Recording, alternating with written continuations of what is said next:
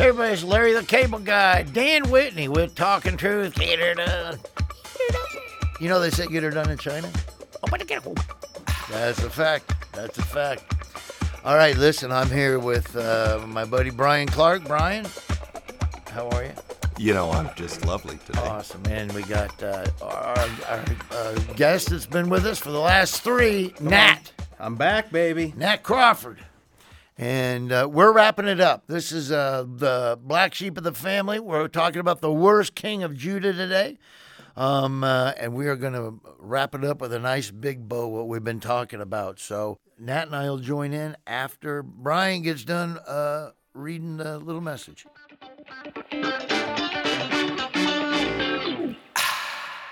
You know, sometimes you'll hear people described as people who have to learn everything the hard way. Just to be clear, no one has to learn anything the hard way. It's a choice. Some people seem bent on self-destruction. But here's another reality. Some people don't learn, even the hard way. They simply never learn. They just slowly, stubbornly destroy themselves. In the Bible, Judah has some good kings and lots of bad kings. But perhaps the worst king ever in Judah was a spineless, clueless guy by the name of Ahaz. Ahaz was 20 years old when he became king of Judah, and he reigned 16 years in Jerusalem. The Bible states he did not do right in the sight of the Lord. It's as if Ahaz made a checklist of all the bad things a king could do to offend God. Then he set about fulfilling that list. He worshipped idols. He desecrated the temple. He even offered his sons as human sacrifices to the pagan gods and formed an alliance with the enemy. At one point, Ahaz feared defeat from Israel in the north and Syria further north, who had combined forces against Judah. Rather than trusting God, he sought help from the wicked kings of Assyria. Just to be clear, he sought help from their enemy to fight his own people, the Jews. He took many of the treasures from the temple, and he gave them to the king of Assyria, hoping to buy his favor.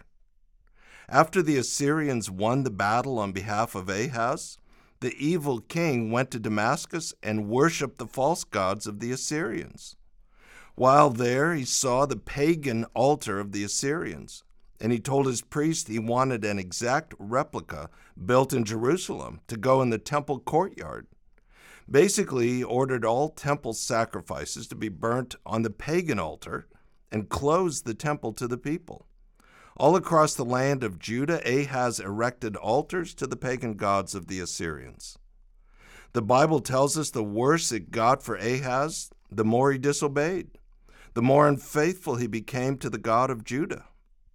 We are told he made high places to burn incense to other gods and provoked the Lord, the God of his fathers, to anger. Ahaz was so wicked, when he died, they did not bring him into the tombs to be buried with the other kings of Judah. So what is with this guy? Was his father like this? No, actually his father and his grandfather. They were both righteous kings. But for whatever reason, Ahaz was bent on doing evil and provoking God to anger. The price tag for his choices? Misery and destruction. I've met too many people like Ahaz. For reasons that just seem inexplicable. They just seem bent on creating misery for themselves and the people around them. About the time you think they've hit rock bottom, they redefine the bottom. Why? I'm not sure I can answer that. I just know they seem determined to go down in flames. Like Ahaz, many never change their ways, and they just waste their lives away. Well, so let's talk about you. Maybe you've determined to live life your own way, on your terms. I mean, nobody's going to tell you how to live. Okay, good for you. So how's that working out for you? Are you happy?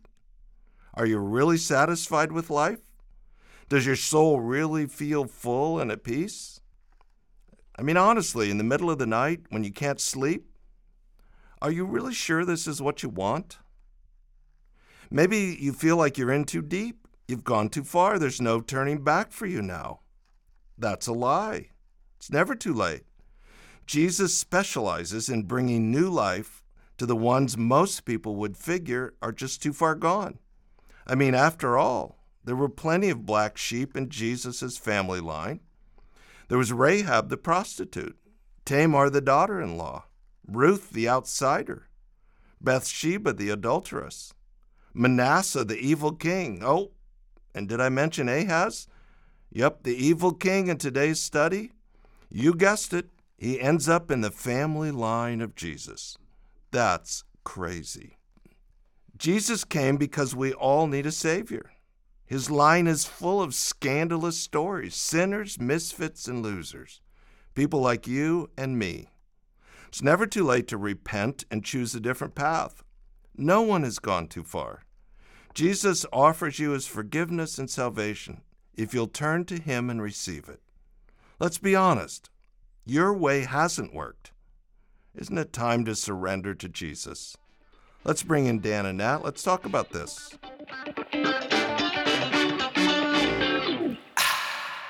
Guys, have you ever known anyone quite like King Ahaz? Well, no, not with that resume. no, not with the violence. I do have people that I do know people that never learn. You know, you're talking about even though it gets harder and harder for them, and they never learn, and things keep getting worse and worse, and they get told about Jesus, and they just reject it.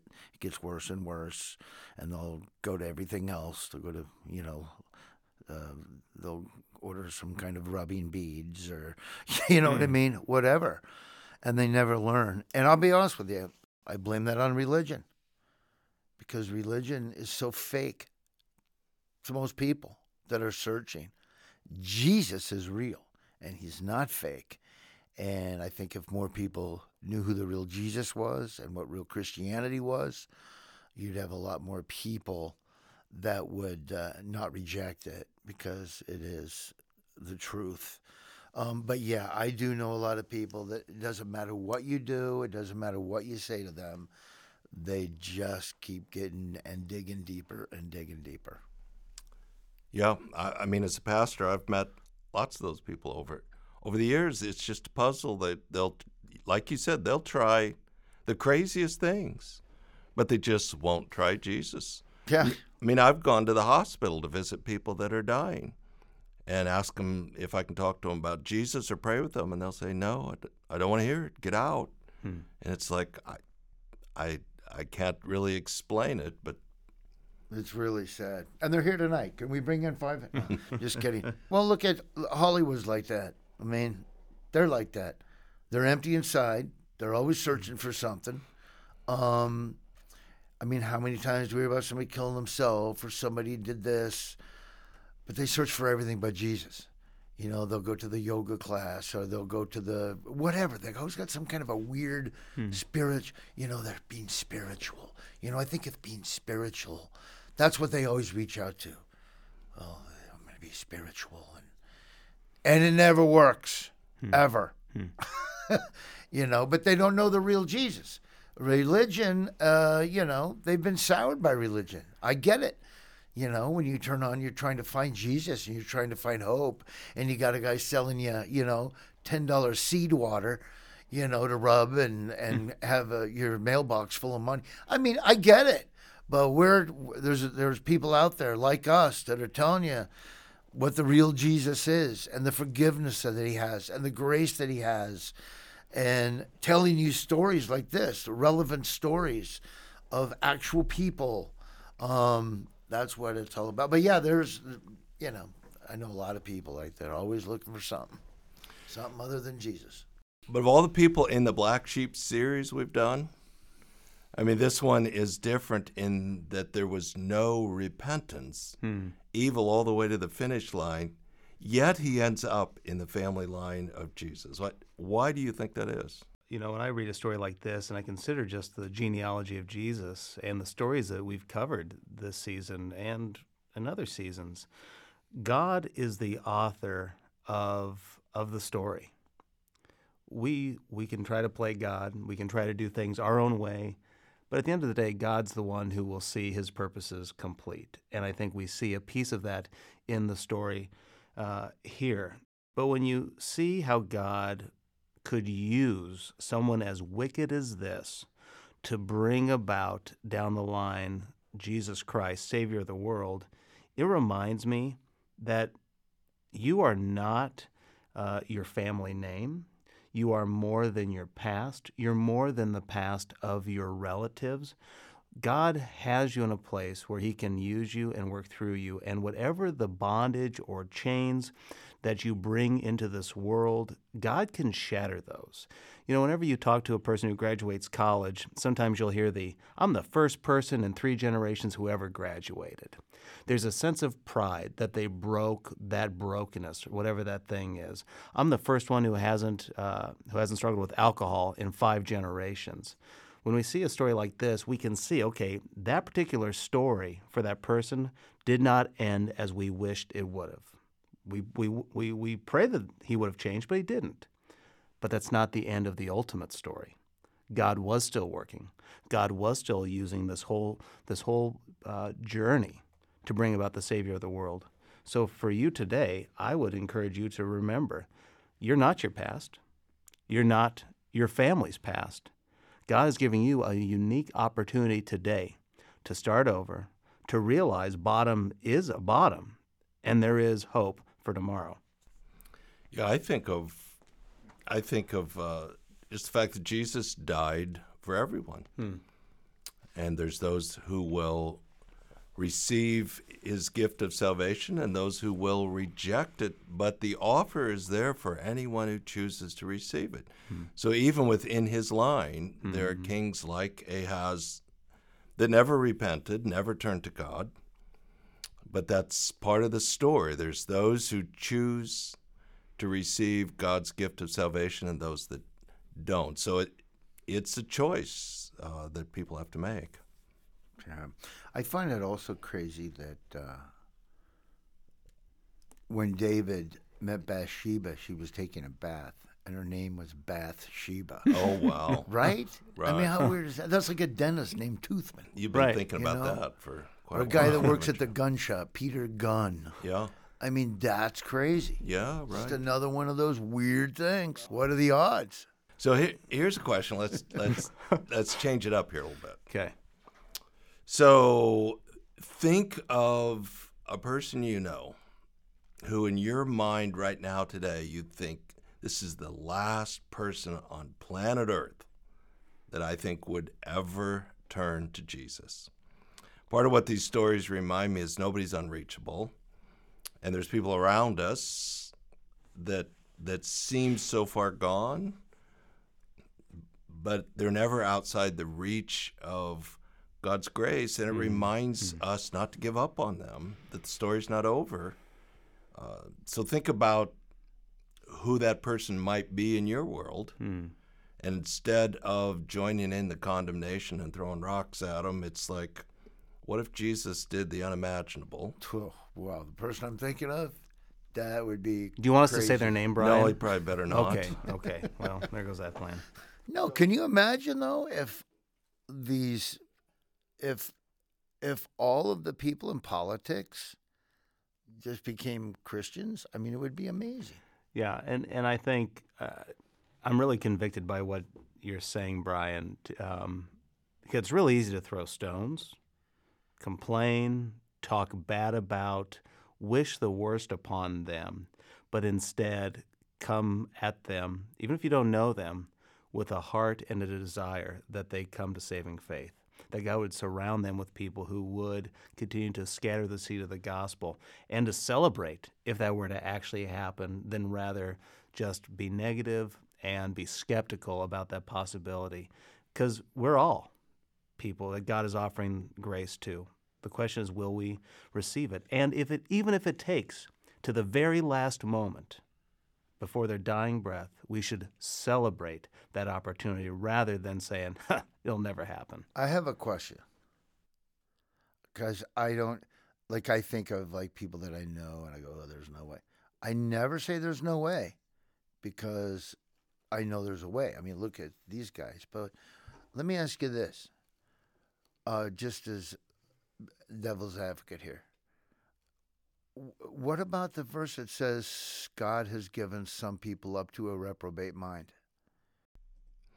I think as long as people have breath in their lungs, Right? then they have the opportunity to reach out to Christ and experience his salvation. I don't think there's such a thing as an unpardonable sin until people die. Right. If they die having rejected Jesus, then there's no basis to forgive that sin.